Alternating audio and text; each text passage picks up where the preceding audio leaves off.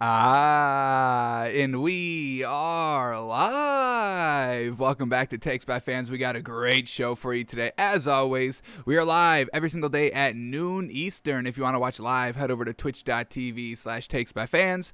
If you want to watch but not live, head over to our YouTube channel, Takes by Fans. We post all of our shows and clips of the show there on a daily basis. And if you just want to listen, we are on podcasting apps, Spotify, Apple Podcasts, Google Podcasts, iHeartRadio. So however you want to watch or listen, we've got you covered multiple ways. Alrighty, today's a big old Thursday. We've got Thursday night football on tonight. Browns at Broncos tonight. Gonna be a good one. No Baker Mayfield, unfortunately, so not the greatest for the Browns. Gonna be rocking with Case Keenum. We've got to finish up our film study from last night that we didn't get to, Raiders at Broncos. We want to take a look at Teddy Bridgewater. So when we do our film study for today, we can kind of get a nice glimpse of which side of the bet are we going to be on for today's Thursday night game. We'll also look at Case Keenum as well, because he got into the game last week for the Browns. He threw it 3 times. So it's a small sample size, but what has Case Keenum done for us lately? We'll take a look at that as well. And then we'll, predict a line and react to that as well. Going to be predicting all the Week 7 lines, not just the Thursday night game, but we'll see where we stack up with Vegas's thinking and if there's any more disrespect. We found some disrespect last week. 3 great disrespectful values that we cashed in last week. Cardinals +3, utter disrespect, and then the Titans +5.5 that rose all the way up to Titans +6. Once again, disrespect. We cashed in, bingo bango. So we'll be looking for that today as well. And then also, if we have time in the show, I want to take a look at all of Sam Darnold's incompletions. There was 24 incomplete passes thrown by Sam Darnold in that game last Sunday. Were they all on Sam Darnold? Were they all on the receivers? Who were they more on? So if we have time in the show, I do want to get to that as well to, see, was Sam Darnold just playing poor, or was his receivers not helping him out? We know some instances of his receivers not helping him out, but we want to get a clear number of those 24. Was it 12 and 12? Was it 20 and 4? Sam Darnold. So we'll take a look at that if we have time in the show, which we probably won't. So if we can't do it today, we should be able to fit it in on Saturday's show, but we'll see. So, without further ado, there was basketball on last night as well, so we got to do our daily NBA 10. Unfortunately, we do not have the on-screen clock working just quite yet, so we're going to have to keep track on our phone, but we are going to increase it to 15 minutes today because there was 11 big old games on. So, without further ado, let's enter our NBA 10. The next 15 minutes are purely NBA, breaking it down, and when the siren goes off, we got to stop. So here we go. Our NBA Daily 10 starts right now. Alrighty, here we go. Big day in the NBA last night. 11 games played. Sheesh. And there were some great performances. So let's start with the first game up here, and that's Pacers at Hornets, and man, oh man, LaMelo Ball having an absolutely great game. Well, let's tell you the winner here. 123-122 win. 1-point win for the Hornets last night over the Pacers. So let's start here with the Hornets since they got the win. LaMelo Ball, folks, 31 points, 7 assists, 9 rebounds on 47% shooting, and 7 of 9 from 3. Sheesh, the man is balling out, and the best thing about it, he only had 2 turnovers. This man was absolutely great last season, but now his second year, full season under his belt, this man is taking off big time and helping out. Kelly Oubre Jr., newest addition here for this Hornets team, and he played all right, 2 of 9 from 3. Obviously not the greatest, got to get that up. We know he was kind of floundering big time on that Warriors team, kind of playing second fiddle to Steph Curry, and now he's in the kind of same spot here with this Hornets team, playing second fiddle to LaMelo Ball. So we'll see if he can kind of work his way into what needs to be done for Kelly Oubre Jr. at the 2 here. So he had 14 points, 3 rebounds, but the shooting was not there. It wasn't there last year either. So we could see if Tsunami Papi Kelly Oubre Jr. can get back to, his old Tsunami ways. Mason Plumlee at the 5, solid 5 here. Not a not a tier 1 big, not a tier 3 big, a solid kind of tier 2 big out here, maybe borderline low tier 1, but solid performance by Mason Plumlee. 8 points, 10 rebounds, 5 assists, fantastic. And then Gordon Hayward doing his thing, 27 points, shooting the ball 22 times, and Miles Bridges at the 4 doing his thing as well. So Hornets overall team is looking solid so far. This is going to be an exciting team to watch. Watch out for LaMelo Ball and see how long he can keep up this fantastic level of play. And then when we go to the Pacers, this is classic Pacers. No, Domantas Sabonis leading the team, 33 points, 15 rebounds, classic, 4 of 6 from the 3. This is literally Domantas Sabonis, and it's two-way-T Domantas Sabonis because he had the game-winning shot right here. Pacers down 1 point. He gets a nice little kind of fadeaway bank shot trying to go for right here. Here it goes. And it does not go. So unfortunate. Domantas Sabonis, classic, loses. Good performance, always lost in the shuffle. So that's probably what we're going to be seeing from this Pacers team. Great performances by Sabonis. Overall lackluster record. Classic Pacers. And that's really all they've got. They got Malcolm Brogdon at the 1, 28 points, 11 assists. Once again, real good, but you're going to lose these games. So Pacers, they got to get that another oomph. They got to get that oomph to put them over these close losses over here. They've been doing it for 2 or 3 years, but well done for the Hornets, and we'll see how they're looking progressing for the rest of the season, but out to a hot start with their first win.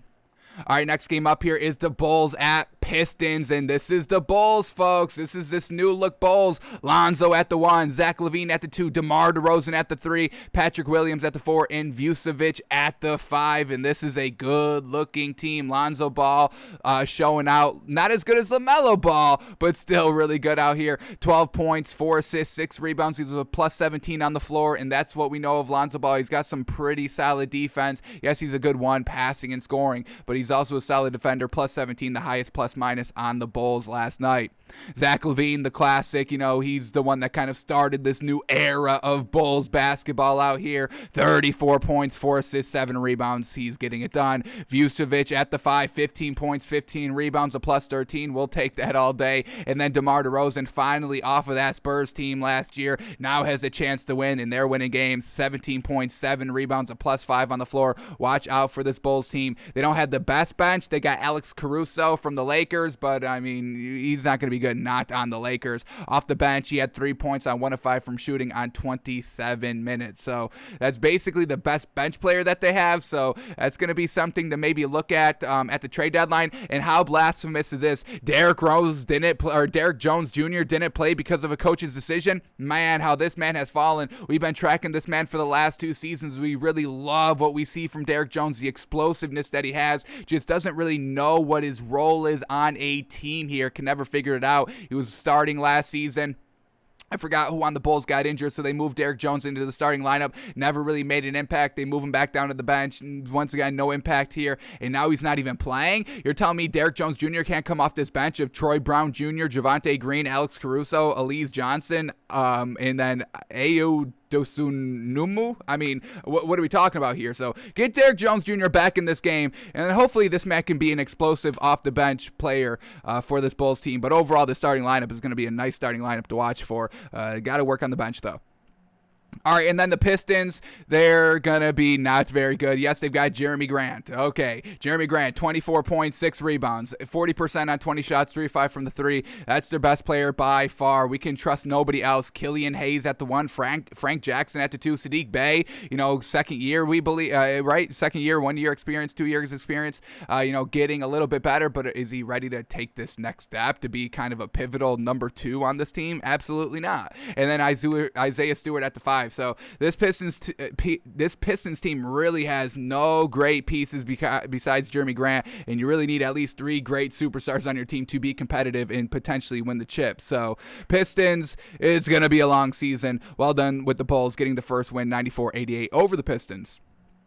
All right, let's head over to Boston at the Knicks, and man, double overtime right here, but I don't know if this Celtics team is going to be good, folks. Obviously Jason Tatum's very good, and Jaylen Brown's very good as well, but I mean, we got Marcus Smart as their starting point guard. Ooh, Dennis Schroeder's coming off the bench. Ooh, I don't know about that. Grant Williams at the 4. Robert Williams now kind of the true 5 here. I'm all about him. We saw him getting better as the season progressed last season. No Daniel Daniel Tice, he gets moved. I forget where he went, but we're going to talk about him, so we'll find out in a second. But Robert Williams playing the 5 here, 16 points, 10 rebounds, really good physical big out here. I'm looking forward to watching this man play for the rest of the season. I don't know how far this Celtics team is going to go. I don't know if Jason Tatum is ready to kind of be the A1 tier 1 player on a winning team. I know he's very, very good. I'm not kind of knocking Jason Tatum, but when we look at kind of who wins in this league, you need kind of that dominant ball in his hand. When you need a score, you go to him, like a LeBron, like a Kevin Durant, like a Steph Curry. Can Jason Tatum be one of these big enough players to carry this team single-handedly? Because all the players that we just read off here for the Celtics team, it's Jason Tatum's team. Obviously, nobody's doubting that. And Jaylen Brown is a very solid supporting cast. Number 2, I mean, he had 46 points last night, 9 rebounds, 6 assists. He's playing the 2 here. That's where he should be playing. So we'll just see if Jason Tatum can carry this team by himself. Unfortunately, they lost in double overtime last night. And then for the Knicks, I mean, we get Kemba Walker here as the starting point guard. I don't think I like that either. I think I'd put Derrick Rose as the starting point guard. Just Kemba Walker, he doesn't know winning. He won last night, but it wasn't really because of him. Kemba Walker, 10 points, 8 rebounds, only 3 assists. 3 assists on 35 minutes in double overtime? Okay. But RJ Barrett, the 19 points, fantastic. Julius Randle picking up exactly where he left off in the regular season last season. Remember, because the playoffs weren't the best for the man, but regular season, Julius Randle is back, folks. 35 points, 9 assists, 8 rebounds. Sheesh, 3 of 8 from the 3. Not terrible, not great. And then 44% on 27 shots. We'll take it. Evan Fournier, man, oh man, he's a solid 2 here as well for this Knicks team, going against his former team. 32 points, 6 rebounds, 3 assists, 4 steals. Fantastic out here by Evan Fournier. And I said he wasn't on the Celtics last year. I take that back. I retract that. He was with the Magic. I think it was with the Magic last season. Either way, he's a Knick now, and he did very, very well. So I don't know about Kemba Walker in the starting lineup here. So we'll see if that changes as the season progresses. But the Knicks get the first win of the season, 138-134 in double overtime. It almost kind of blew a lead there in the fourth quarter, but they get it done in double OT. Next game up here is Washington at the Raptors, and Washington, the Wizards, get the win 98-83 over the Raptors. Alrighty, this kind of new-look Wizards team, Kyle Kuzma on this team, 11 points, 15 rebounds, sheesh, and he was a plus 22 on the floor, so didn't shoot the best, 2 of 9 from the 3, 30% on 13 shots. He's playing the 4 here for Washington, so we'll see, how he goes. Obviously, he didn't work out for the Lakers, no real big role for him, got rolled out just because they brought in AD and LeBron was playing the 3 and, AD was kind of playing the 4 most of the time. So Kyle Kuzma, unfortunately, off the Lakers here, and now he's kind of the second scorer here for this Washington team. Obviously, they still have Bradley Beal, 23 points, 4 steals, 4 assists, 3 rebounds. Bradley Beal doing what he's doing. I do like this bench here by Washington as well. Denny Avdija, 8 points, 7 rebounds off the bench. They got Montrezl Harrell. We're a big believer in him as well for a role player, bench player as well. 22 points, 9 rebounds on 25 minutes off the bench and a +4. We love that. Raul Neto, Davis Bertans. I mean, Davis Bertans is on the bench now, folks. He was kind of their number 2, kind of their number 3, because you had Russell Westbrook, Bradley Beal last season. That's the 1 and 2, and then Davis Bertans filling in a huge, great number 3 role here. So he's even on the bench. So this is a decently deep Washington team. We'll see how far their kind of role players can kind of carry them, but I'm loving the bench. We'll keep an eye on them as the season progresses. And then the Raptors. Alrighty, they got Goran Dragic here. Fred VanVleet, Gary Trent Jr. is coming off the bench. What is up? What is up with that? Gary Trent Jr. loses his starting job over Scotty Barnes and OG Anunoby. Really? Okay. So we'll see how this Raptors team goes. Nick Nurse still coaching this team. We like him, but Fred VanVleet, 12 points on 25% shooting, 1 of 9 from the 3. I don't know if Fred VanVleet is kind of a true number 1 point guard on a team. Honestly, we've kind of been seeing his play fade a little bit ever since that championship run, because we classified him as kind of a tier 2 player that surrounded by other tier 2 players, got their kind of role increased a little bit, and Nick Nurse is a good head coach that kind of elevated his play. So we'll see how these kind of, once again, role player tier 2s all across the board, how Nick Nurse can coach them up, but they lose game number 1 out here to the Washington Wizards. All right, next game up here is the Cavs at the Grizzlies here. Good old Cavs with Jared Allen. Man, oh man, he shot 100%, 11 from 11 from the field, 25 points, 4 rebounds. Love seeing Jared Allen out here, but unfortunately, Darius Garland and Collin Sexton were just a little off this game. 13 points for Darius Garland, 17 points for Collin Sexton. I mean, these are their main scorers, their main shooters, and they are very good guards, but we need them at like 20 points plus every single game. Little lackluster here, and it does bite them in the butt. And then with the bench with this Cavs team, we're just not really buying it. Isaac Okoro, Kevin Love, Ricky Rubio off the bench. I don't know if that's going to be anything great. So we love Jared Allen. Unfortunately, he's going to be on this not great team, lackluster overall a little bit. And then with the Grizzlies, alrighty, no more Valanciunas at the 5. They bring in Steven Adams, and man, oh man, he had a really great showing. 8 points, 14 rebounds for the man. Give the man credit. And now just their other players are a little bit more eligible to shoot. Jonas Valanciunas, a little bit of ball dominant, a little bit as a big. Where Steven Adams, he doesn't really need a score. He's always solid with the rebounds and the defense. So John Morant opens him up a little bit. 37 points, 6 assists, 6 rebounds. DeAnthony Melton at the 2, 20 points on 57%. Jaren Jackson Jr., 13.6 rebounds. Desmond Bane, 22 points. So every other player on this starting roster can score for the Grizzlies. So they're really not going to be missing Valanciunas that much. So very well done for the Grizzlies. John Morant is still rising.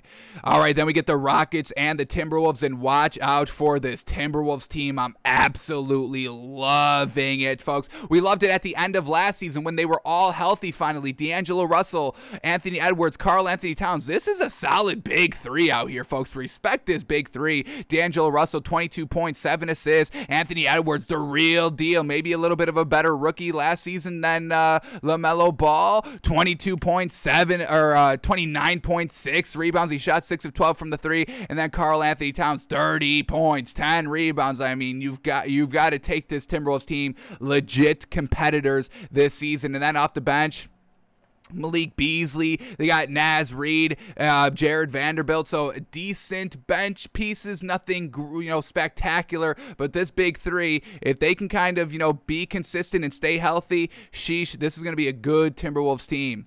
And then with the Rockets, we like Christian Wood, 16 points, 9 rebounds, but other than that, they got Daniel Tice at the 5. Daniel Tice is not it, folks, as a big. And then Jalen Porter, Jalen Green, Kevin Porter Jr. as their guards. We like Kevin Porter Jr., but I mean, they're putting up 11 points, 9 points respectively, shooting 33 and 28%. So these guards here for the Rockets are definitely going to have to get it done. No real great bench. Christian Wood's the best thing about him. I don't know if they're going to be winning that many games this season.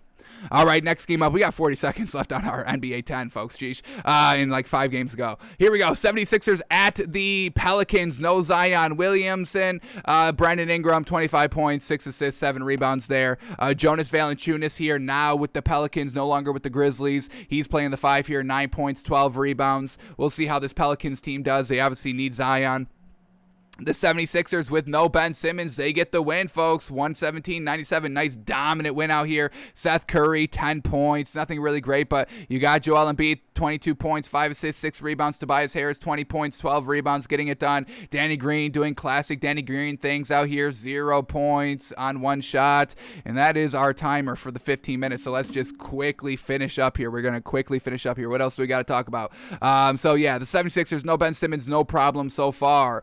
Spurs, Magic, anything good here? What do we got here for the Magic? Nothing really good. Cole Anthony going into this season, his second year out here, 10 points, 4 assists, 5 rebounds. He's not going to be able to single-handedly carry this not great team. The Spurs now, well, they got the win, and they don't really, they've got kind of role players, tier 2 players all over this roster. We got DeJounte Murray at the 1, probably their best player. Derek White at the 2, Keldon Johnson at the 3, Doug McDermott at the 4, and then Jacob Poeltl at the 5. We'll see how long Greg Popovich can kind of coach this team up to some wins, kind of in a Nick Nurse role with that championship winning team of the Raptors a couple of seasons ago. We'll see how that continues to grow.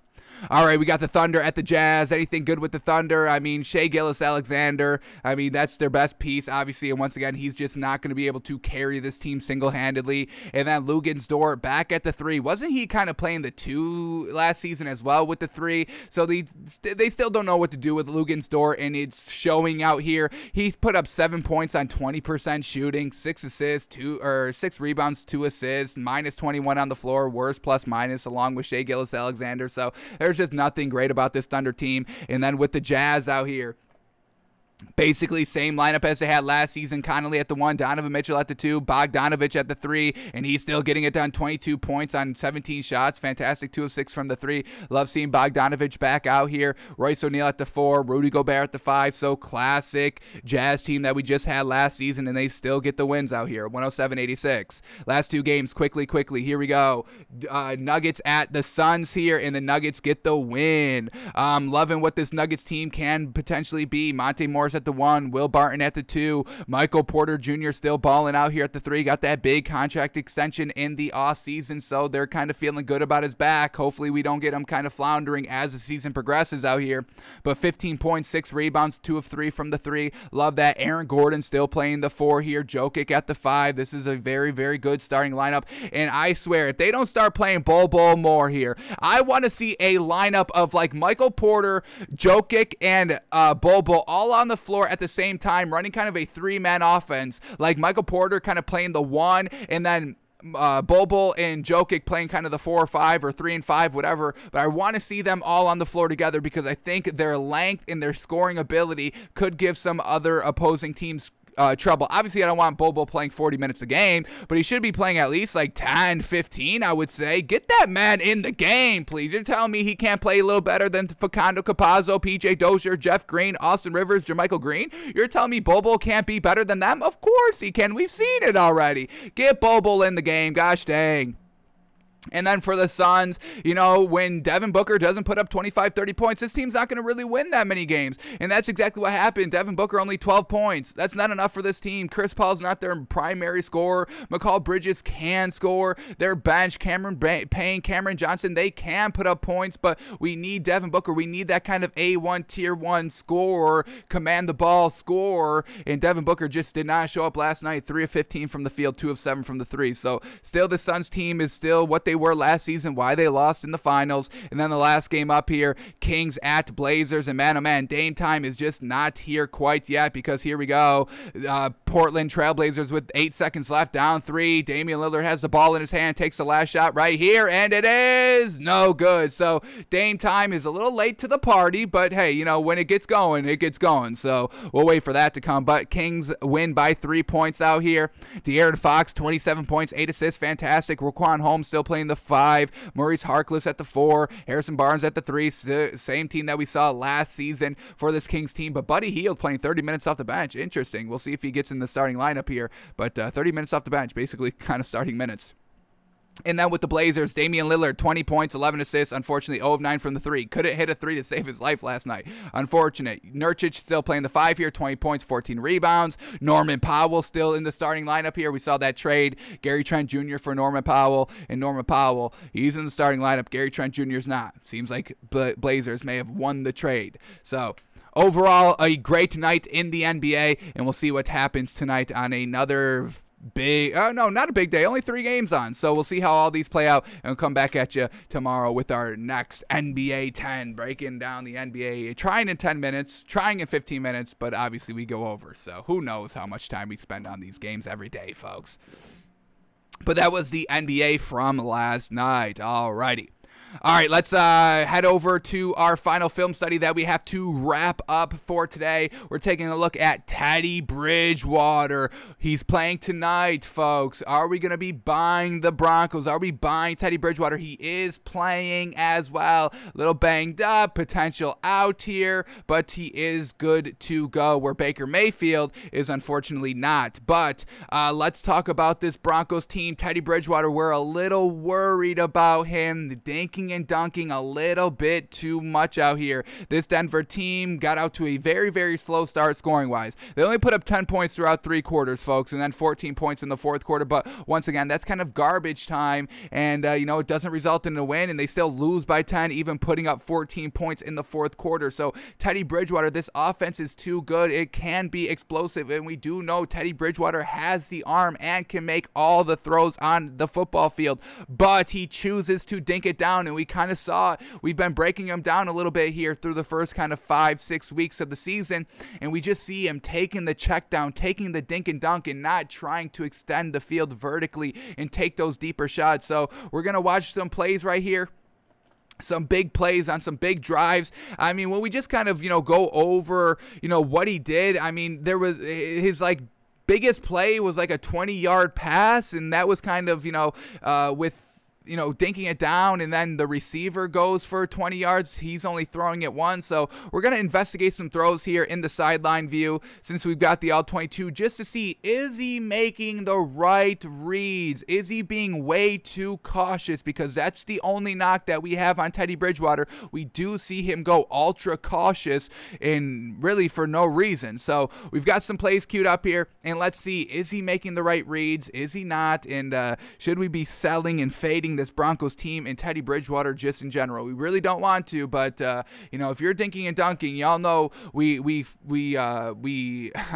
break it down, dinking and dunking, very, very in depth, because that is, you got to take it, at the right time. We're not saying never dink and dunk. Always take what the defense gives you. We get that, we understand that, but you also at the same time must stretch the field vertically, get the defense playing off, and let your playmakers do what they do. Courtland Sutton, Jerry Jeudy. We know they don't have Jerry Jeudy yet, and that could be, why they're dinking and dunking. Teddy Bridgewater doesn't want to trust his other receivers, or maybe they're not as good as Jerry Jeudy, because we know Jerry Jeudy is very good, but there are still other, good players on this Broncos team. Noah Fant, a great tight end. Courtland Sutton, obviously a great wide receiver. Tim Patrick, Kendall Hinton. I mean, they've got other great players. So let's watch Teddy Bridgewater on some of these bigger throws through the game, and let's see what he was looking like. So here we go. Let's take this sack first. We got this first drive, and it resulted into a touchdown. Fantastic. But we know the first couple of plays are scripted, so scoring on the first drive is good, but that's really all the Broncos did for this entire game when it was meaningful, close game. They put up 7 points in the first quarter, actually 7 points in the first half, and that was it. So here we go. We got a sack here on 2nd and 9 on this touchdown drive. They still scored a touchdown, but why did he take the sack? Was it avoidable? Should he have thrown the ball? Was there something open? So here we go. Play number 1, Teddy Bridgewater under center. He's going to take a sack. Let's see why. Here we go. Drops back to pass. Play action. Pockets collapsing, and really no time to throw. So that's fine. This is not on Teddy Bridgewater. Really, after he's coming off the cell of the play action, nothing open, and the pressure is there. Immediately goes down for a sack. So that is not on Teddy Bridgewater, thank goodness.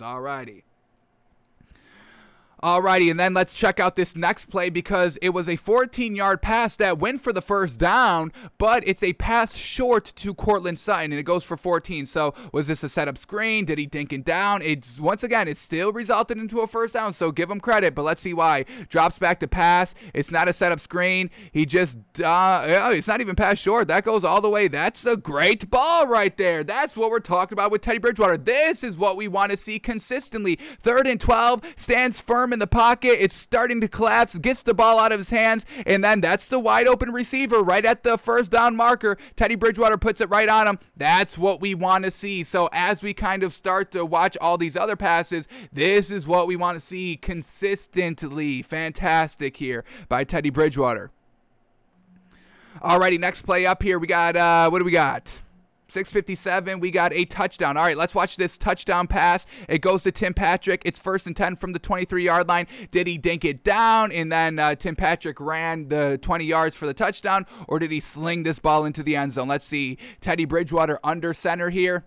Just a straight drop back, steps up in the pocket, and then dumps it down, but that's 10 yards down the field, and that's Tim Patrick going for the last 10 here. And this is fantastic. We see this Broncos offensive line kind of getting a little destroyed here. He has to step up in the pocket, avoid all this pressure. He does make the right read coming off, an out route at the 10-yard line. So once again, very good throw here by Teddy Bridgewater. This is good. We have no cause for concerns right now. He is showing us exactly what we want to see, but this is just the touchdown drive. Let's see, does he start to clam up on some of these other drives here that really did not result into any meaningful points in the competitive part of the game before it got blown open in the second half, and they come back in the fourth quarter? We saw that last week again with the Steelers, with this Broncos team going down and putting up, 14 points in the fourth quarter as well.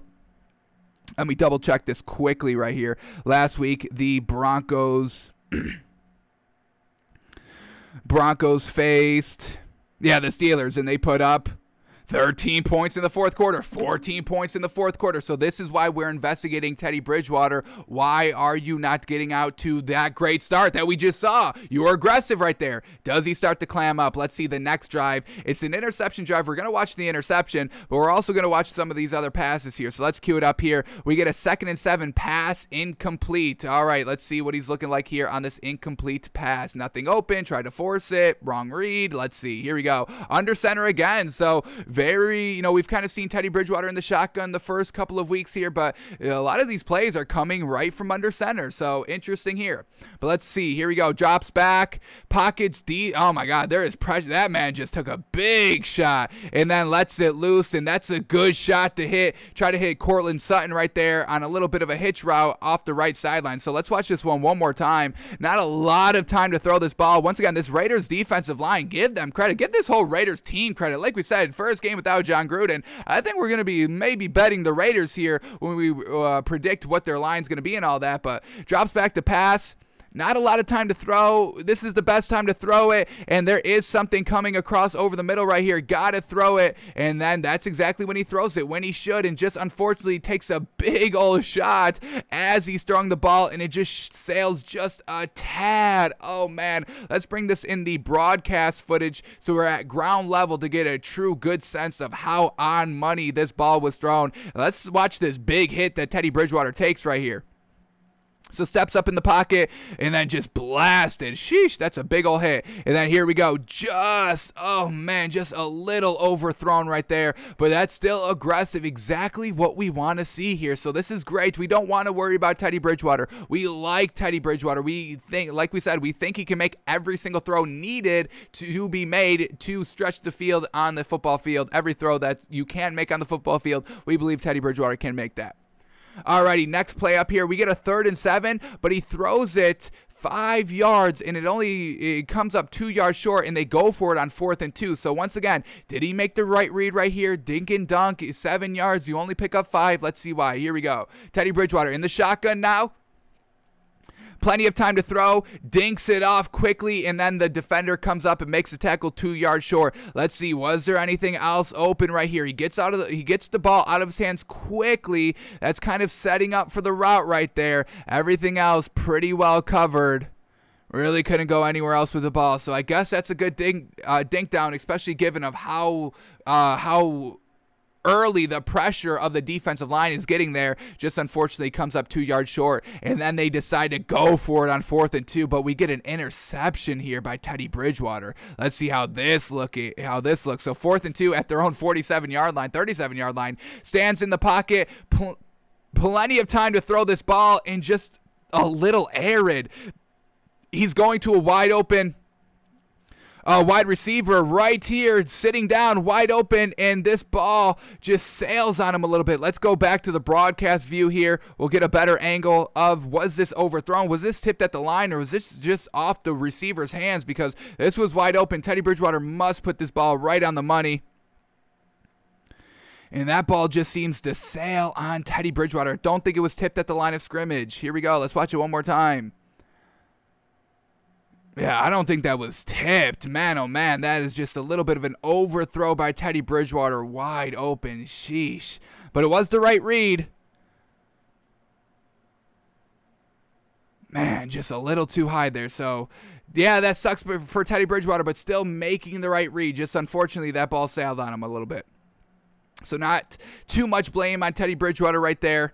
All right, but let's go to the next drive right here. We get a lot of punts. Look at this second quarter drive chart right here. First drive in the second quarter, 3 and out. Second drive, 9 plays, but only 22 yards. They have to punt. Third drive, 6 plays, 36 yards, have to punt. And then the end of half drive. So let's investigate if Teddy Bridgewater was making the right throws. Can we still buy Teddy Bridgewater this week? Here we go. Let's cue up this play. We get a 1-yard pass. Alrighty, Teddy Bridgewater with the 1-yard pass to start the drive. Great starting field position at their own 33-yard line right here. Play action pass, and that's just a dink down right there, and that's kind of what the play was designed for. Play action, move Teddy Bridgewater out to the left. Everything is flowing left right here. Maybe could have hit this wide receiver if you kind of held onto the ball a little bit more, but by the time by the time the receiver shows open, the ball is already out of Teddy Bridgewater's hands. So not going to put that on Teddy Bridgewater either. This is fantastic. Now we get this one, a pass incomplete on 3rd and 5 here. The drive stalls, and they have to punt because of this. So let's watch. Is this on Teddy Bridgewater? Here we go. In the shotgun, dropping back to pass. Plenty of time to throw, and he goes deep. Oh, man, just a little too far once again for Courtland Sutton.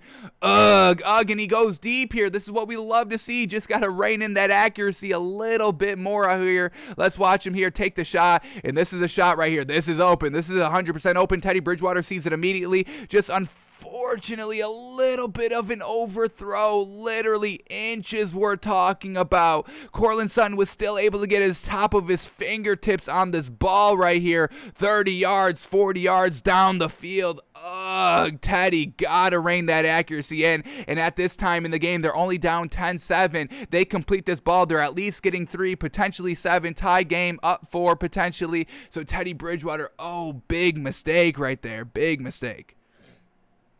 But lucky for the Broncos, they hold the Raiders to go 4 and out. So once again, still only 10-3. You've got the ball. Let's watch Teddy Bridgewater. Was he still making the good throws on this pass like we just saw right there? So here we go. We're going to start it here. They're moving the ball very, very solid. It's 3rd and 4, and Teddy Bridgewater decides to move or run this ball to pick up the first down. Let's see. Was this the right decision? It picked up the first down, so we'll give him credit. But was there anything open? So here we go. Pressure is kind of getting there immediately. Knocked around a little bit, stays on his feet, and then decides to take off, goes up the middle. Sheesh. And once again, this is good. This is a good decision by Teddy Bridgewater. Really nothing open real early on. You can throw it there to the outright on the boundary. Would have probably picked up the first down, but we've got no problem with him running the ball right here.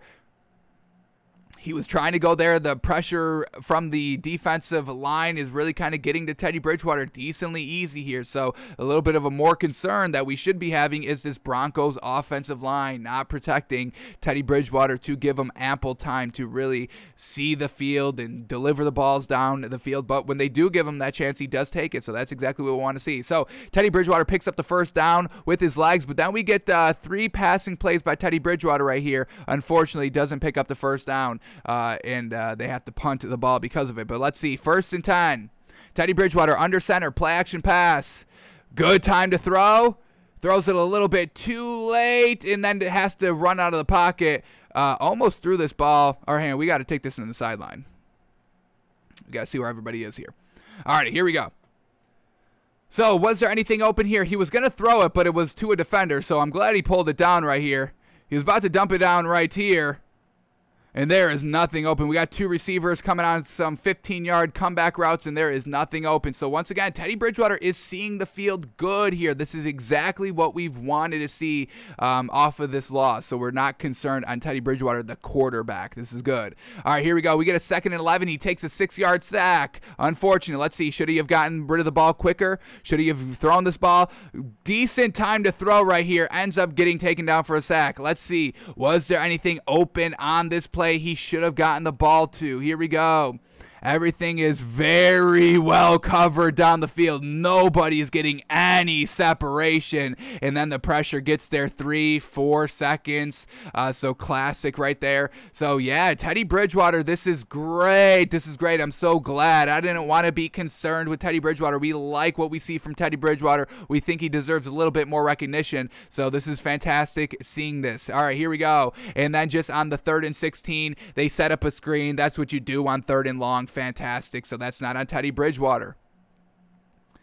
Alrighty, next drive. Now they are still down just 10-3. Teddy Bridgewater, you've got another chance to potentially tie the game, take the lead, and not let another score kind of blow open the game like it kind of did here, because they go 3 and out. Raiders score a touchdown. They go up 17-7 heading into halftime. It's tough to come back from. All right, so what do we got here on this drive? Are we watching anything on this drive? I don't think we're watching anything on this drive, unfortunately. Let's watch this 3rd and 16. We could watch, but, you know, it's 3rd and 16. Probably a setup screen. Let's see what they decide to do here. Here we go. Look at all the, I mean, so smart, too, right here by the Raiders defenders. Drop 8 right at the first down marker, so there is no chance at a completion, and Teddy Bridgewater just has to dump it down, and that's rallying the tackle. So Teddy Bridgewater's making the right plays here, folks, making the right plays. Unfortunately, penalties are putting them in long distances. Like we said, the sack made them at 3rd and 16. That wasn't really Teddy Bridgewater's fault. There was nowhere to go with the ball. And then the drive that we're looking at right now, a 10-yard penalty for a offensive pass interference call, sets them behind the sticks as well. So just not getting in that great field position and all that, getting behind the sticks.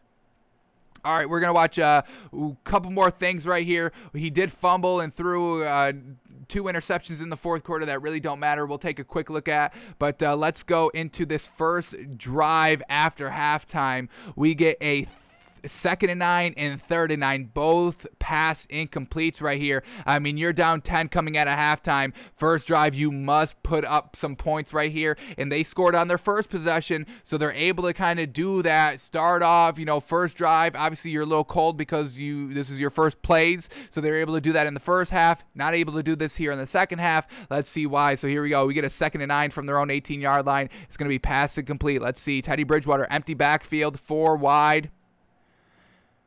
And once again, the pressure is just getting there so gosh dang quick, folks. Man, there is no time for Teddy Bridgewater to really throw this ball. Let's watch this one more time at the point of the sack and see if there was anything open. Here we go. Has to start to get rid of this ball right now, and there is nothing open. You got the comeback route here on the left sideline. Let's see. This was open, but there was just no time to really throw this ball. He's 15 yards down the field. So alrighty, the line's got to do a little bit of a better job here, and then we get the 3rd and 9 pass incomplete right here. Let's see what Teddy Bridgewater is looking like. Here we go. Here we go. Running back in the backfield. Decent, plenty of time to throw here. Gets rid of the ball. Going deep and just throws this one up and almost picked off right here. Let's see, was this the right read to go to? You hit this man right here on the comeback. He's able to probably take it the next 2 yards. I think you just got to dump it off here. So Teddy Bridgewater gears up for the deep ball, severely underthrows this. You see the receiver having to stop and kind of come back towards this ball, and it's almost picked. So Teddy Bridgewater just not making the right read right here. You got to dump it off. You dump it off right here to number 17, I believe this numbers is. And, you know, he's 2 yards away from the first down. Here's the first down at the 28-yard line. He catches it at the 25. He's got plenty of time to kind of turn up field and fight for those yards right there. Teddy Bridgewater also right here, a little bit of an out route, 5 yards past the first down marker, and he still hasn't thrown the ball. Now he decides to take the deep shot. That's not really open. So I think this is kind of Teddy Bridgewater's worst play of the day right here. He still took the shot. We give him credit, but not really when you take these shots. You know, down 10, first drive, out of halftime, on 3rd and 9. Got to start moving the ball a little bit. So I think we're good of just letting it end here on Teddy Bridgewater because the next drive is a touchdown and they go up. They get down 24-7. Kind of game is over at this point. Let's watch the Teddy Bridgewater fumble quickly. Let's see what this is looking like here. He's going to scramble, lose the ball. They're driving. They just put up a field goal. So it's 24-10, still manageable. Teddy Bridgewater on the move and steps up in the pocket.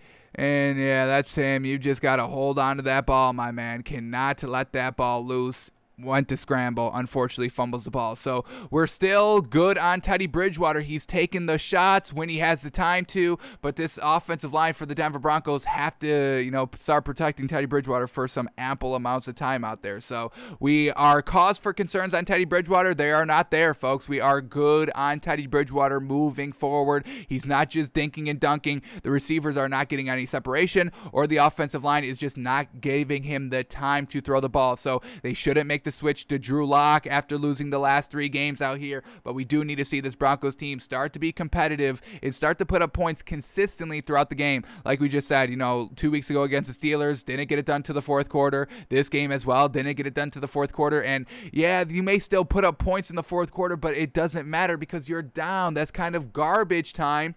It's obviously not garbage time if you come back to win, and if you do come back to win in the fourth quarter, we will give you credit for that, but we're not going to give you credit for almost coming back in only playing in the fourth quarter. We're not going to do that. I mean, we kind of started to do that for the Lions, and they're still not winning games. So yeah, it may look good and it may build a little bit of kind of camaraderie in the locker room, but if you're not winning games the next week or 2 weeks later, it's all for naught. So we're not going to celebrate this Broncos team for putting up 14 points in the fourth quarter of these last 2 games, but it's not Teddy Bridgewater just not getting it done. This offensive line's got to hold up a little bit more. Also, credit this Raiders defense and the Raiders defensive line. This is a real good, solid team out here without John Gruden finally. So no cause for concern on the Broncos. Let's kind of celebrate the Raiders a little bit more as we're moving forward of talking about this Raiders team. This is a real good team right here, folks. Raiders are the real deal.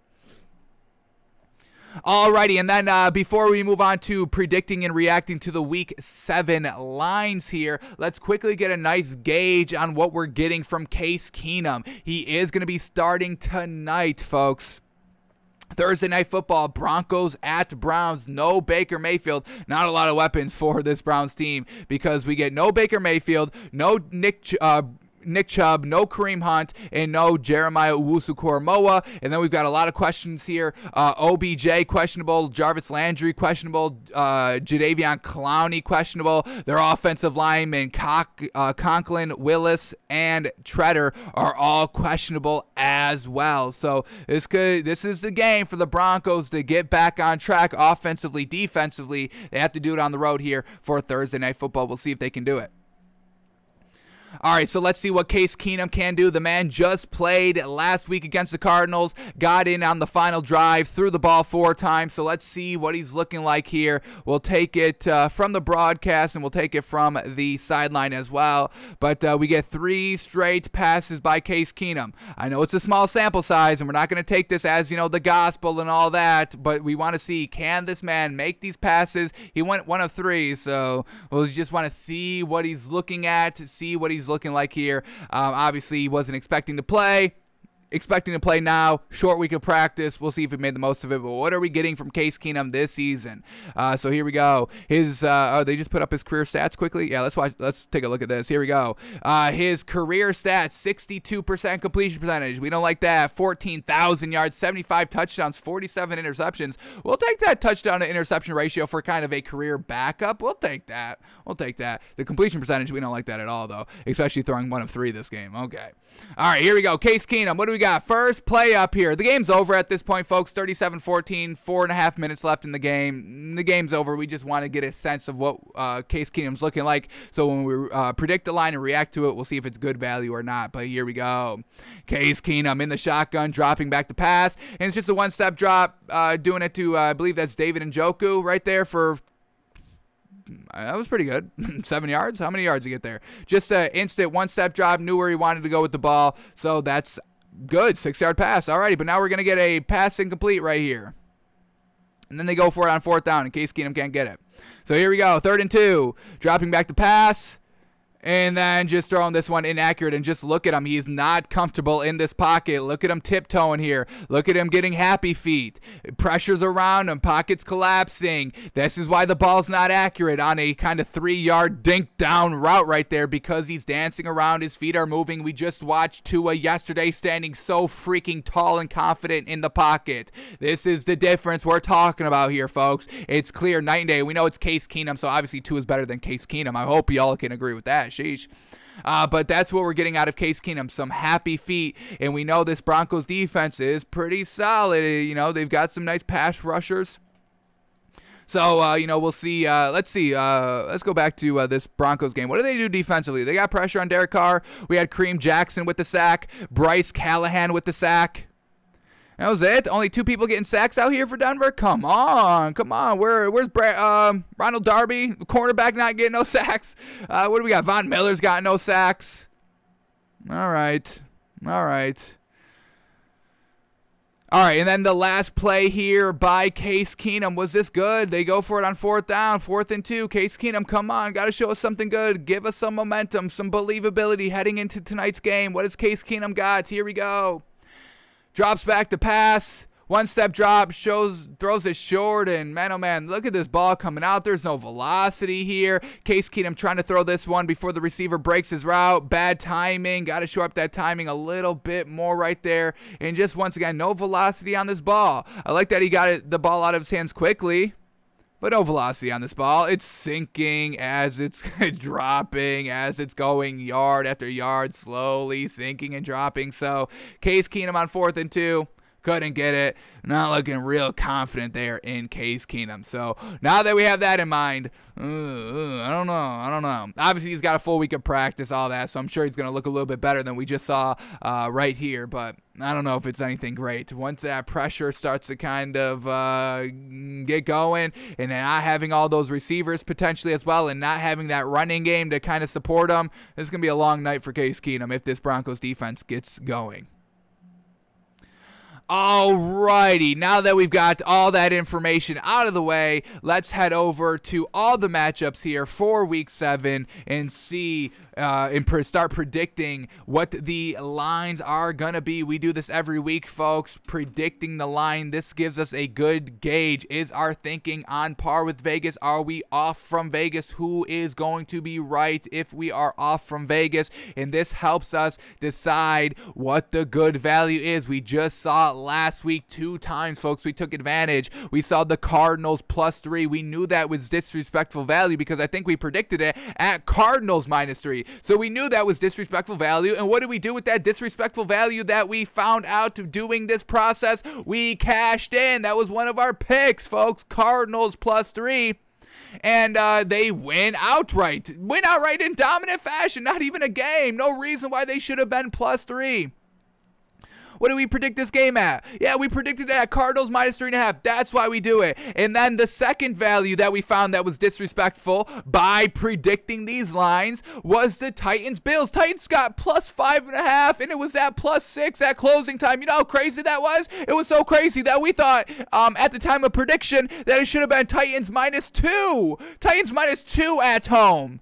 Not +5.5. We knew it was disrespectful value. And what did we do with that disrespectful value that we found out? We cashed in again. Titans +6. We got so great value on that game. And they win outright again. So we do everything for a reason here at Takes by Fans, folks. So let's find where this disrespectful value is. Because when Vegas starts to be disrespectful, they kind of get out of whack here. And we get multiple weeks of straight disrespect. We'll see if Vegas has cleaned it up this week.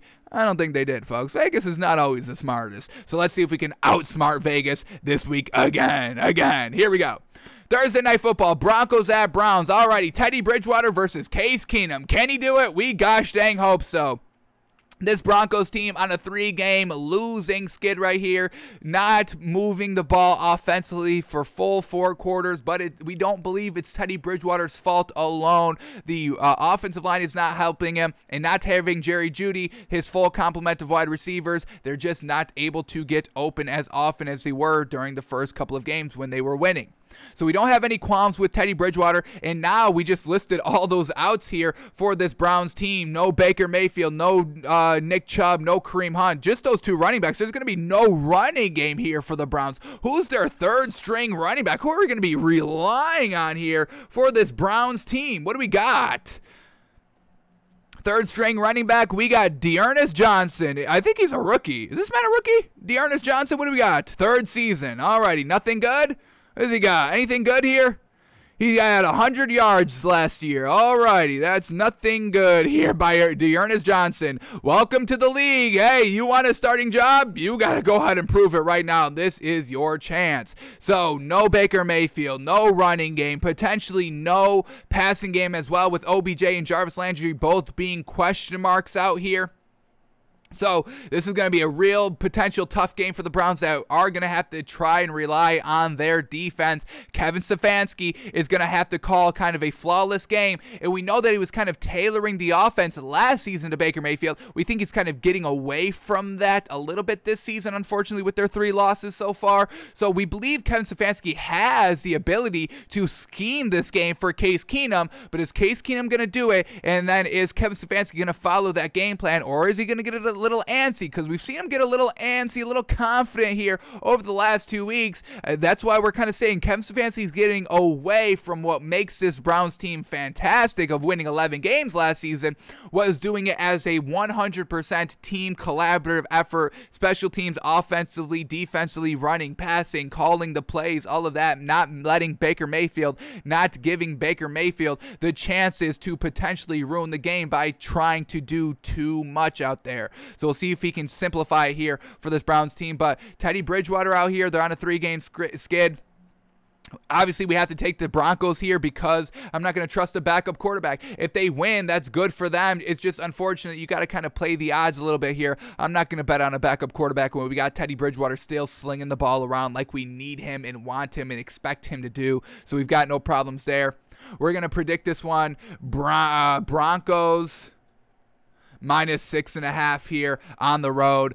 If Baker Mayfield was playing, we'd probably predict it at Browns -3, maybe even Browns -3.5, but no Baker Mayfield. I'm just not believing in Case Keenum. That's all there is to it, folks. Broncos -6.5, and we'll see what Vegas has to say about Baker being out when we get to the line.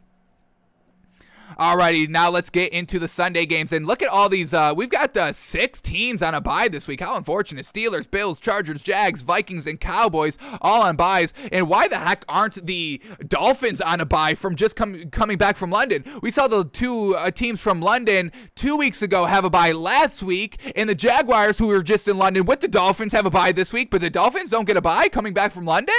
We get a home game. I appreciate that. But what the hell is that about the NFL?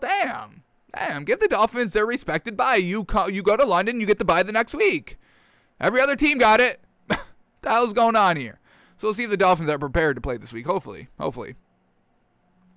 All right, but here we go. Sunday's game slate. Here we go. Panthers at Giants. All righty. Sam Darnold coming off of a little bit of a bad performance overall, but this is where he gets back on track, folks. This Giants team, there's no viability in them. Their offense is not moving the ball. They're not going to have Saquon Barkley again, unfortunately. Daniel Jones, okay, can he get it done? Maybe, but overall, it's just this Giants team can do nothing, and we know this Panthers defense is very, very good. So this could be a very, very bad game for the Giants right here. Panthers, they probably win this game, and then we just have to hear the media gush over Sam Darnold and say, see, this is what he is. He's so freaking good. He's the best quarterback in the league. So expect that come on Monday, folks. Or this is a 1 o'clock game, so expect it by 4:30 on Sunday. The tweets and everybody saying Sam Darnold's so good. Sam Darnold's so good. Okay, he's so good. He just lost 3 games because no Christian McCaffrey. Let's quickly take a look. Is Christian McCaffrey on track to play this week? I would assume so. I thought he was going to play last week. He returned to practice, but game time, they're like, yeah, he's a no-go. So let's quickly see what this, what do we got here? Stephon Gilmore is just not quite ready to play quite yet. And what do we got? Christian McCaffrey, he's still on IR. Is that right? Is that right? Okay. So he's probably not going to be good to go, but I don't think he's going to need a Christian McCaffrey out here for this game. So we're going to call this one Panthers -6.5 here on the road. This Panthers defense should eat up the Giants. Like we said, the Giants offense has been so lackluster. We'll see if Kadarius Toney's good to go as well. He got banged up. He played last week, got banged up real early. So it's just everything that can go wrong for this Giants team is going wrong. And when they had their full complement of offensive pieces, running backs and wide receivers, they weren't making it right. And now we're supposed to believe they're going to get it right when they're missing pieces. We're not buying it. Panthers defense comes out big. Sam Darnold dinks and dunks his way to a win here. All right, then we get the Jets and the Patriots, and we're holding Zach Wilson to a high standard. Remember, he just came off the bye, and what did we hear from him after that London game? He said, I just have to slow down the game. I just have to let it loose. I just have to play, free, loosey-goosey football out here. So Zach Wilson thinks he knows what the problem is, and he had a bye week, an entire week off to fix it, get it right. So we're going to be holding Zach Wilson to a big standard here, even though he's facing the Patriots defense, Bill Belichick-led defense on the road here. We still have to see Zach Wilson have his best performance, and we may set a bar for Zach Wilson here when we do our show on Saturday for what we need to see out of Zach Wilson, but we're expecting big things from Zach Wilson this week. So Jets on the road here, division matchup, all of that, big rivalry, all of that here. Patriots defense, got it done against the Cowboys last week. They still lost, but they were forcing turnovers. They were kind of getting some goal line stops, helped by the refs as well, but overall the defense was kind of doing what it did. And what I loved from the Patriots last week offensively was that they were just using Mac Jones in a game managing situation, not letting him throw the ball 30 plus times. We love seeing that. So this is going to be a real close game. We're just going to put it right on the line. Patriots -3. Home team gets 3 points right there. And this is basically what these two teams are. Just taking the teams. There's nothing really good. Rookie quarterbacks, lackluster talent all around them. But the Patriots are at home. We'll call this one Patriots -3. Alrighty, Chiefs at Titans. Ooh, gonna be a good one.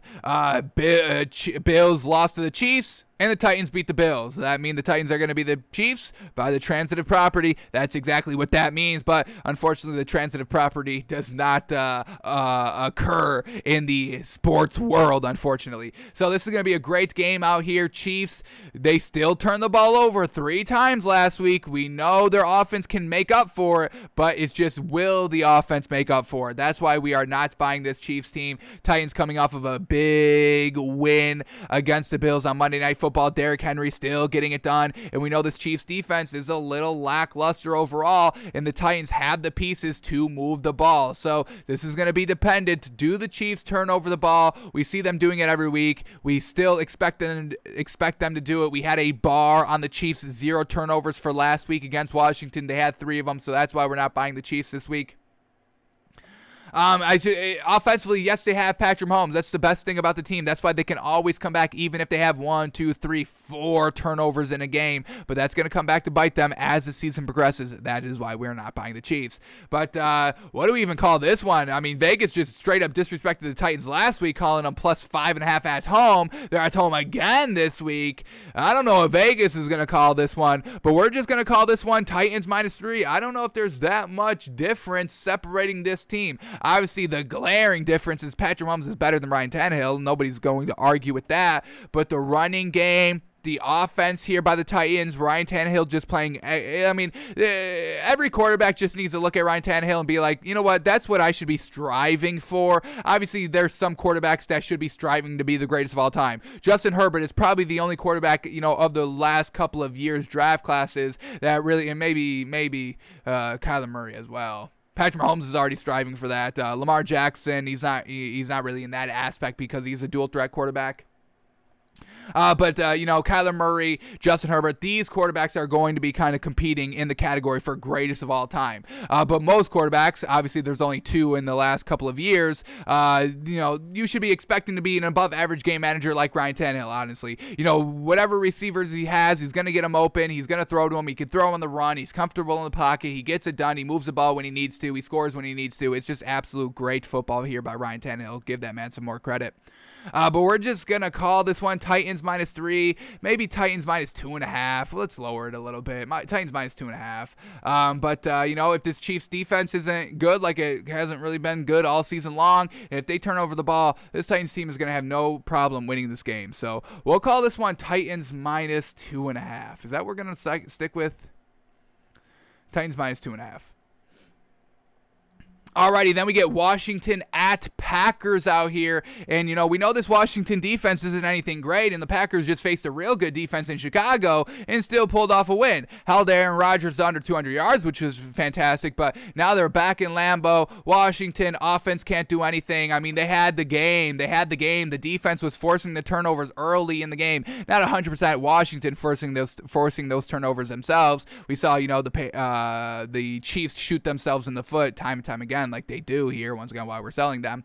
But this Packers team at home, ready to let this ball fling loose all over this Washington team. And even if it is close, I mean, Taylor Heinicke has proven that he can't get it done. And that's not a knock on Taylor Heinicke. He's still young. We're not really expecting him to do that just quite yet. We would like him to do that, and, you know, but he's not there yet in his career. And he may not even get there because it's Taylor Heinicke, unfortunately. So, you know, a pumped up Aaron Rodgers. Now, did he let that kind of, hey, I still own y'all quote get to his head a little bit? Potentially. That's kind of, you know, Aaron Rodgers' personality MO a little bit. But I mean, this is going to be Packers minus 8.5. I mean, what can we like? What do we like about this Washington team this season? This is not the team that we saw last year. That defense was fantastic. The defense is nowhere close to this. So they've got to get it going, and until they do, we're not going to be buying them. So Packers minus 8.5. Packers all day, most likely. Then we get the Falcons at the Dolphins. Tua coming off of an extraordinary performance. Best quarterback in the league, folks. Honestly, 100%. But, yeah, Dolphins at home here, needing a win. They're 1-5, coming off that heartbreaking, garbage-coached game last week in London here. Dolphins, Falcons on the road. Nothing great by this Falcons team. So I'm calling this one Dolphins minus 4.5, folks. This is the real deal. Hopefully their corners are back, Byron Jones and Xavier Howard. Let's quickly take a look at this to quickly see if they are good to go. We need those defensive pieces in for this Dolphins team. What do we got? Brian Jones is questionable. Hopefully he's good to go. Devontae Parker is also questionable.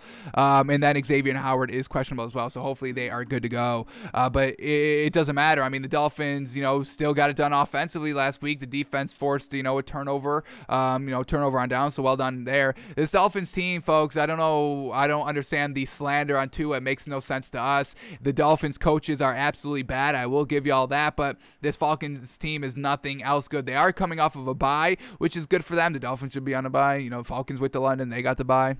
Whatever. But we'll call this one Dolphins minus 4. We believe in Tua, folks. This offense with Tua is very good because of Tua, and that is only it, because of Tua. All right, Bengals at Ravens. Alrighty, this Bengals team, this is going to be another good test for them. Unfortunately, they have to face the Ravens, but, you know, Zach Taylor saying, hey, we should, you know, we're the real deal here. We're seeing them be the real deal. The only kind of other thing that we have to see by this Bengals team for us to really kind of buy them 100% here is start scoring a little bit more consistently, a little bit more earlier on in the game. So we'll see what this Bengals offense can do. You know, Joe Mixon's getting it done. Jamar Chase is getting it done. Joe Burrow is picking up exactly where he left off last season, even more fantastic. But they're facing the Ravens, and this Ravens defense is fantastic. They just made the Chargers look real bad after the Chargers were looking real good this season. Do they expose the Bengals a little bit? That is big time potential, because what have we seen from the Bengals the last 2 weeks that give us a little bit of pause on taking them this week? They're hitting big plays to kind of Jamar Chase that kind of break big a little bit, that kind of get them started. And if they don't have that play, do they ever get jump started? In this Ravens team, they're not going to make it easy, especially at home. So I love the Bengals here. We're not going to overreact if they get blown out here. We'll try not to, at least. We obviously hope this Bengals team keeps it close. I just don't know if they're ready to do so yet. This is going to be the determining factor. If the Bengals are legit and the real deal, or if they need a couple more weeks to shore everything up before they like, all right, now we are officially here. So we're going to keep this one more towards the Ravens here. We're going to call this one Ravens minus 5. The Bengals have the chance, but the way that the Ravens played last week against the Chargers, this is going to be, you know, Bengals. What are they made of? Are they the real deal? The true test. We'll see it this week. And, you know, if they pass the test this week, they keep it close. They lose by, even if they lose by 7, I would still say that's a win for this Bengals team. So if they keep it single-digit loss here for the Bengals, we will crown them the real deal and start buying them even more heading forward. But until they beat the Ravens or are competitive, until we see what they do against the Ravens, we just can't do that quite yet. All right, then we get the Lions at the Rams, and Matthew Stafford kind of little revenge game. Hey, y'all held me back. Y'all see what I could do. Y'all were holding me back my entire career. So expect the Rams to absolutely obliterate this Lions team. Expect Sean McVay to really kind of incentivize his players to play well this game, because we know Sean McVay absolutely loves Matthew Stafford, and we know Matthew Stafford is going to kind of, this is a big game for Matthew Stafford. He knows it's a big game. I'm sure the Lions know it's a big game as well. It's a big game overall, and Sean McVay will make sure the players offensively, defensively, special teams, coaching staff, make sure everybody's executing to 100% here. Now, we just watched Matthew Stafford in our film study, and we are still a little concerned with Matthew Stafford not getting the ball 100% open to receivers who are 100% open, not 100% accurately. We just watched all of his incompletions last week, and they were kind of all wide open, and he missed them. He just straight up missed seeing them wide open or missed placing the ball on the money. So we still get these glimpses of Matthew Stafford not playing perfect football, and if you want to win the Super Bowl, you've got to play perfect. We kind of chalk it up as, hey, Matthew Stafford has never had to compete at 100% level because, he was with the Lions his entire career.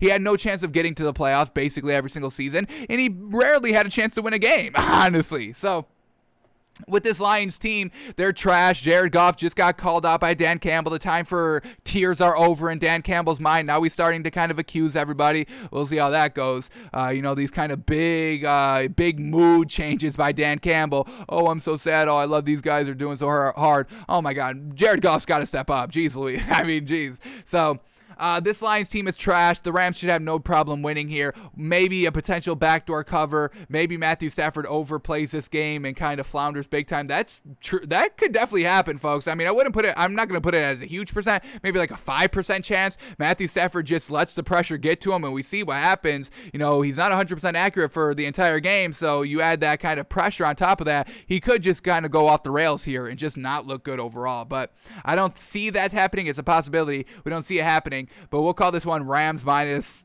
11. It's Rams at home. Jeez Louise. With this Lions team, yeah, good luck. Rams minus 11, big blowout.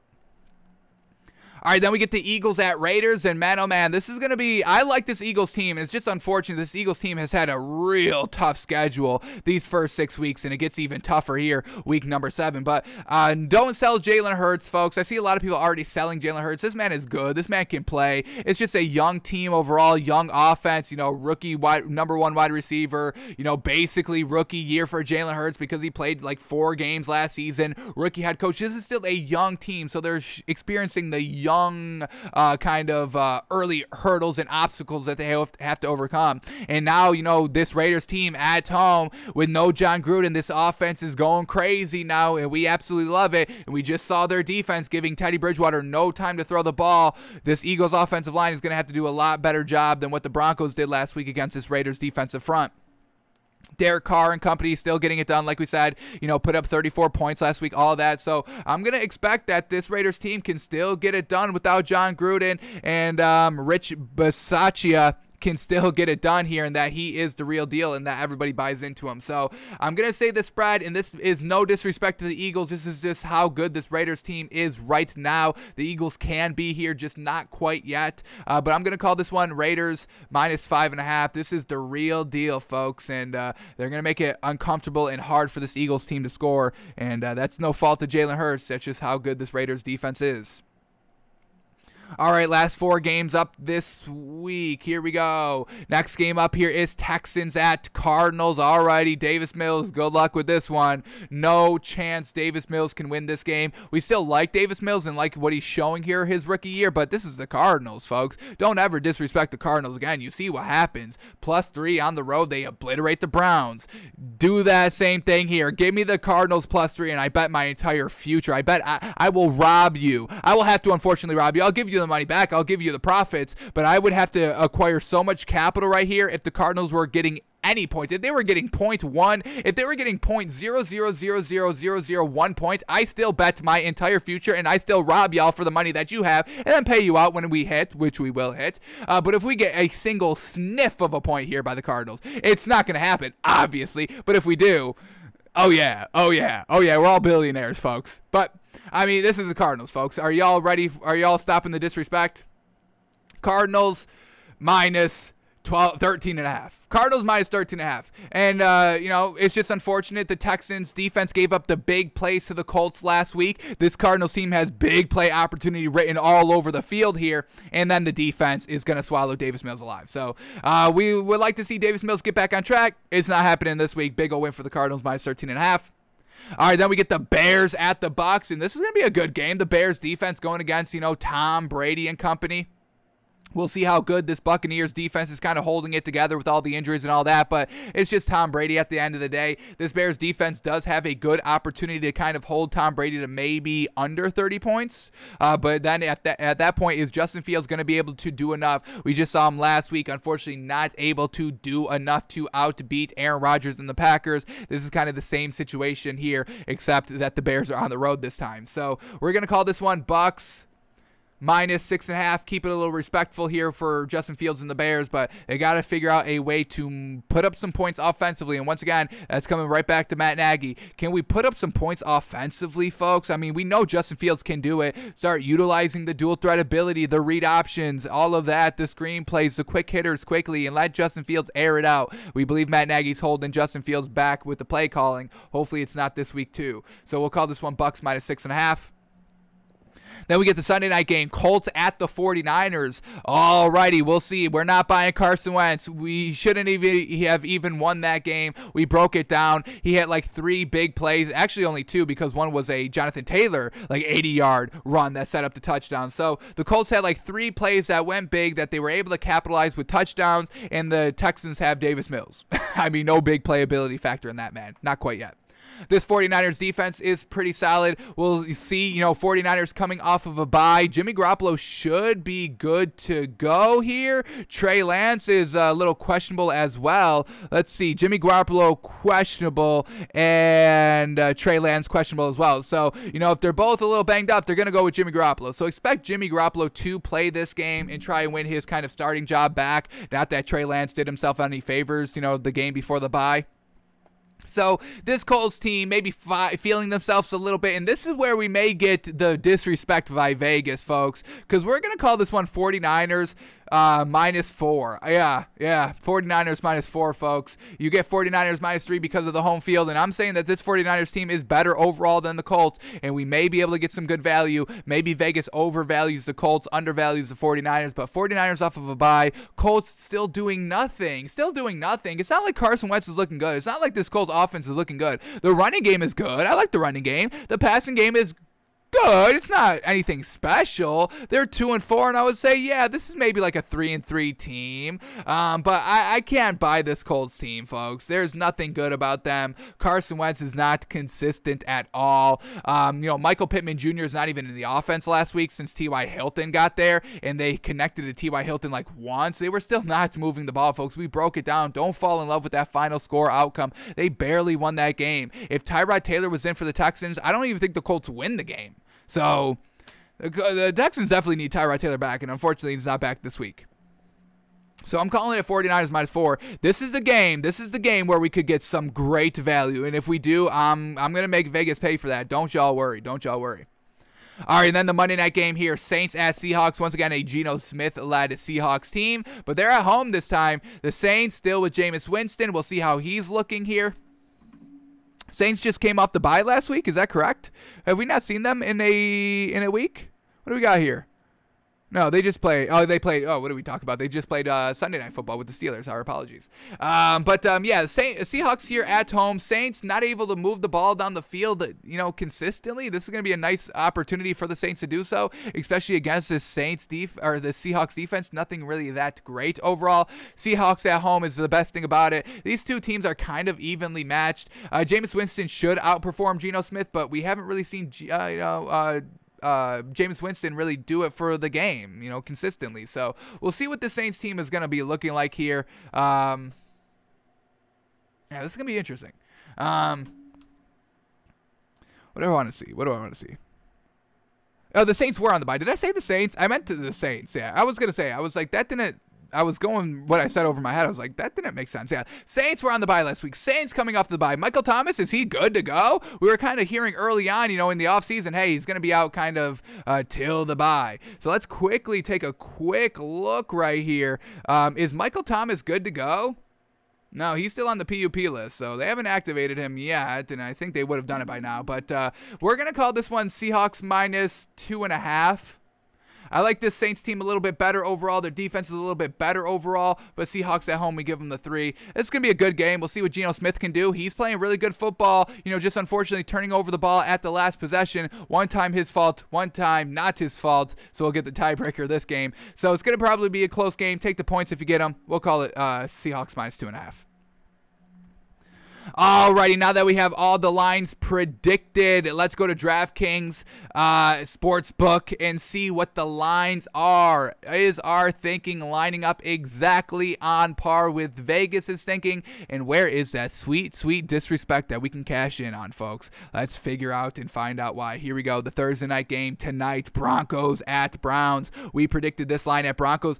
Whoa. We predicted this one at Broncos -6.5, and we over predicted this one as heck. Holy cow. They're calling this one Broncos +1. Wow. Real small spread right here. A lot of believability in Case Keenum, but, we know the running game is not there, and I don't think Case Keenum is going to single-handedly get it done here for this Browns team. Let's quickly take a quick look at yeah, right here. Perfect. Let's see. Where is this defense here for the Broncos overall at? Are they good? Did they just have a little bit of a stinker performance last week? So here we go. Where do we got here with the Denver Broncos? And they're 6 in points allowed, folks. They've only given up 110 points. The Browns have given up. How many points have the Browns given up here? The Browns have given up 151. So overall, just point totals. The Broncos are not letting you score. They've only given up 1,800 yards in total, which is real solid out here. Do they give up the run or the pass? They give up 1,300 passing yards, which is real good. This is real good. Really kind of below average a little bit. Average is 1,400, so fantastic. And in the rushing attack, they've given up only 513 yards. The average is 661, so they're not going to allow that third-string running back to get it done. I think I'm liking the Broncos here to get back on track. Give Teddy Bridgewater his credit. He is not holding this team back. And the Browns, without Case Keenum, if they can get it done without Case Keenum, or with Case Keenum without Baker Mayfield, that's just going to send the media into a frenzy of, hey, you got to get rid of Baker Mayfield right now. So I don't know if the Browns get it done collectively offensively. I think the Broncos defense steps up. I think this is solid value here. Broncos +1. We were ready to swallow 6.5 points, folks. Like, that's crazy. So give me the Broncos +1. Give me the Broncos on the road. Let me see Teddy Bridgewater go get it done. This is a big must-win game here for the Broncos. Still for the Browns as well, but they have an excuse. Oh, we didn't have our running game. We didn't have Baker Mayfield. Broncos, they're like, we need to win this game. We're 3-3. If we lose, the only thing we can say is, oh, we were on the road on Thursday night. That's the only reason why we lose this game. So I think I like the Broncos here +1 point, folks. That's going to be our official pick tonight. Good value. This is good value. Not great value. Good value here. Broncos +1.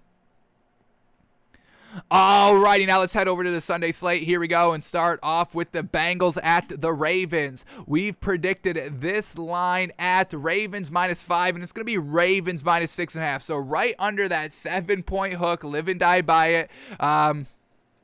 So, yeah, I think this is exactly what we were saying. We, went a little bit low, so we understand the 6.5 point spread right here. But, yeah, this is going to be the true test right here, and I don't think I take the Bengals +6.5. I really kind of stay away from this game. This is no great value since it's on that kind of hook of, you score with 3s and 7s. If they win by a touchdown, you lose, all of that, depending on how you bet it.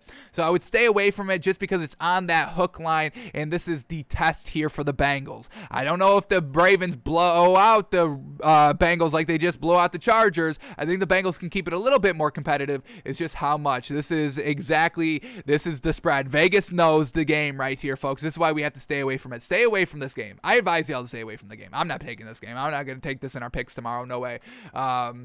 This is the game. This is the test game. This is the game. Vegas is playing the test. This is what Vegas does, folks. This is why it's so hard to find the disrespect. This is nowhere near disrespect. This is exactly what it should be, folks. That's exactly what it should be. Jeez, they're playing the game. They're playing the game. Can't fault them. They're playing the game.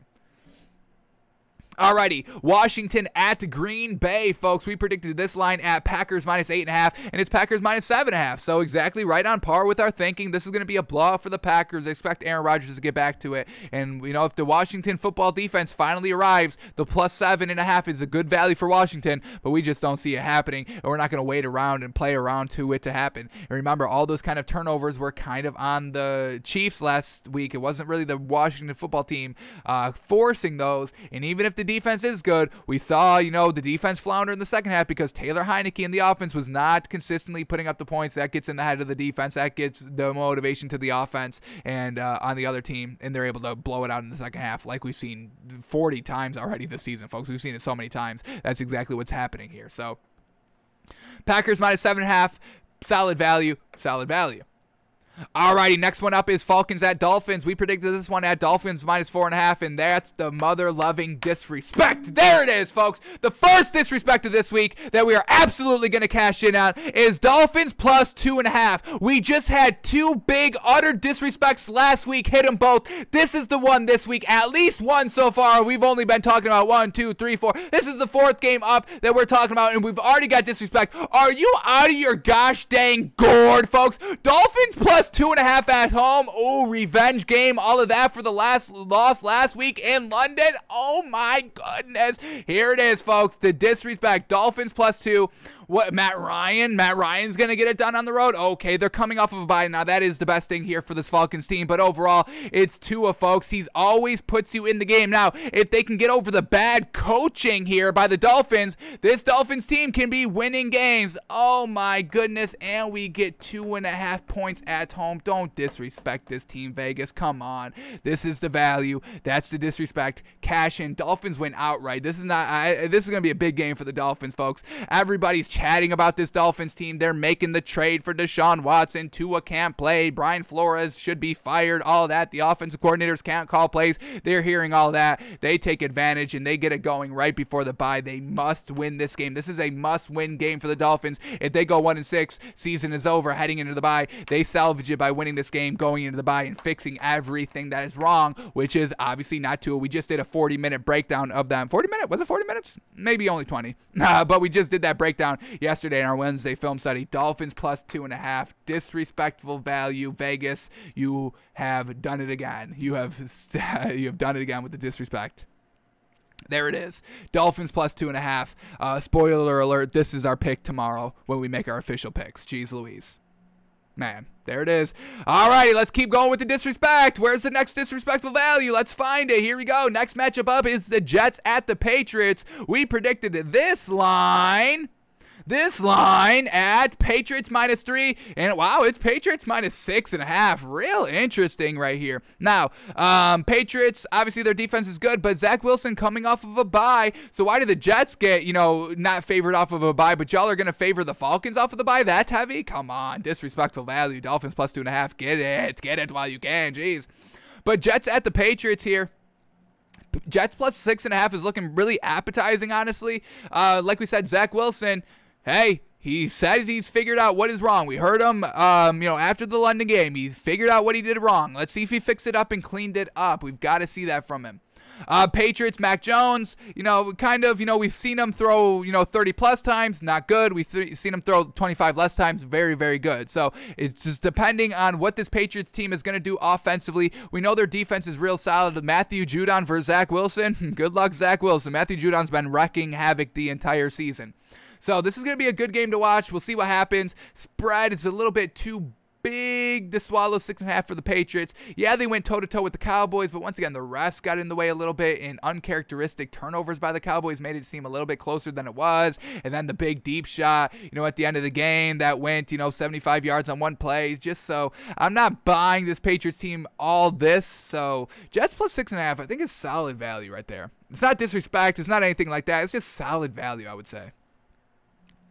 All right, then we get the Panthers at the Giants. We predicted this game at Panthers -6.5, and it's only Panthers -3. That's amazing value right there. Panthers -3 against this Giants team. I know the Panthers offense, we don't really like the offense, but the defense is real solid right here. And this Giants team is just absolutely nothing. They have no identity. I don't even know if they, honestly, if you told me the Giants didn't play a game all season so far, I would probably be like, yeah, that's probably right, because they're so unmemorable. They're just nothing, folks. Panthers only have to give up 3, folks, and you're talking about, they're comparing this Panthers-Giants game exactly to the Falcons-Dolphins game. That's not a comparison to make, folks. No way, with the spread line being basically the same. I cannot believe the disrespect by the Dolphins, folks. There it is. Alrighty, let's keep moving on here. Panthers -3 is great value, I would say. I don't like giving Sam Darnold all that credit. I don't think he deserves all that credit, but that's how bad this Giants team is. All right, then we get the Chiefs at the Titans. We predicted this game at Titans -2.5, and there's the disrespectful value again, folks. Titans +5. Did y'all not just learn your lesson with the Titans +5, 5.5, 6? Oh my God, Titans keep it close, folks. Derrick Henry can control the clock, control the game, and we get 5 points at home here for the Titans, with the Chiefs turning the ball over 3-4 times a game. Are you nuts? This game is close at the end of the day. Maybe the Chiefs win, but we get 5 here. Another disrespectful value here set by Vegas. Titans disrespected 2 weeks in a row like that. Damn. Titans +5, folks. Fantastic value. Oh my goodness, I love it. That's our pick tomorrow. I'm spoiling all the picks tomorrow. You don't even have to come to the show tomorrow. Dolphins +2.5, Titans +5. Do what y'all need to do with that information and make some gosh dang money. Holy moly. Damn. Chiefs -5? Oh my goodness. I don't believe it. I don't like it. I don't think that's great value with this Chiefs team, who's turning the ball over and now is on the road here. That's great value. Titans +5, folks. Love it. Let's keep moving on here. So far, 2 disrespects, and we got 1, 2, 3, 4, 5, 6 more games to go, folks. Man, oh man. Let's build up this disrespect and get a nice parlay going, shall we? Here we go. Lions at Rams. We predicted this line at Rams -11, and it's Rams -15. Yeah, exactly that. Yeah, we lowballed it. Vegas is highballing it. Exactly that. 2 possessions, more than that. Exactly that. Rams -15.5. That is not great value. I would stay away from that. Backdoor cover, all of those situations. You know, teams usually don't get blown out by, 3 scores or more. That doesn't really happen that often here. So no good value. There's no good value here. And taking the Lions +15 is not good value at all. No way. So exactly what the line should be. Big value. Or big line. Bad value. All right, then we get the Eagles at the Raiders. We predicted this line at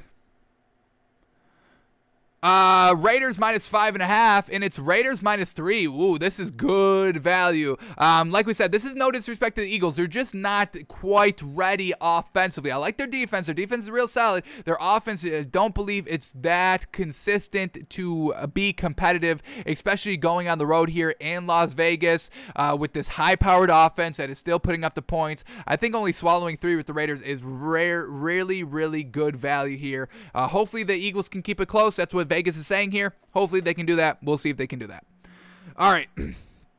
Texans at Cardinals. We predicted this line at Cardinals -13.5, and it is Cardinals -17.5. Yeah, so we definitely under predicted the Rams line, the Cardinals line, but yeah, these are going to be big blowouts here. No great value, no good value at all. I would heavily stay away from Cardinals -17.5. Absolutely. All right, last 3 games up. Here we go. Bears at Bucks. We predicted this line at Bucks -6.5, and it's going to be Bucks -12. Ooh, wow. I think that might be starting to get into some disrespectful territory, giving us 12 points here with this Bears team. We think the defense can decently hold the Bucks. decently. They just held Aaron Rodgers decently, but they were at home. Another factor there. We'll see what this Bucs defense can do. But 12 there with the Bears, that is definitely appetizing. I'm not going to lie. We'll see if that's a sucker bet come on Monday. But I think that's a tempting line. And Vegas knows what they're doing, folks. They know what they're doing. And like we just said, with that Ravens-Bengals line of Ravens minus 6.5, they know what they're doing with that value. And this is real appetizing value with the Bears plus 12. We may fall for that trap. That might be a trap bet that we may fall into, folks. We'll see tomorrow.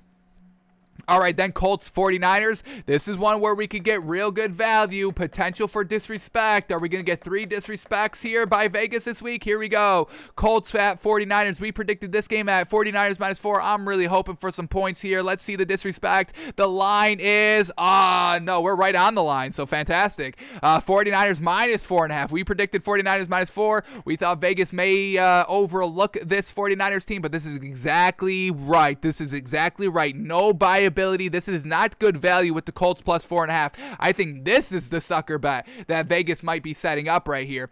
Colts plus 4.5 I don't think is any good value here. Colts on the road, Colts in close games, Colts versus teams that are decently good in this league. It doesn't result into anything. They lose those games. They lose the games close. They lose all of that. So 49ers here off of the bye. Jimmy G most likely back at quarterback, trying to get his job back, at least secure it and be like, hey, don't even think about you starting Trey Lance because this is what I'm doing. So 49ers defense eats the Colts alive. Damn. Vegas, we respect you. That well played, Vegas. Well played.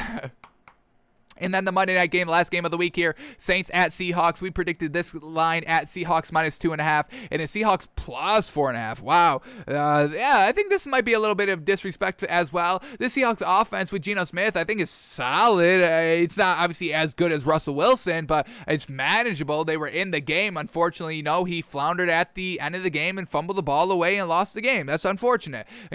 Those things happen. But we get 4.5 here.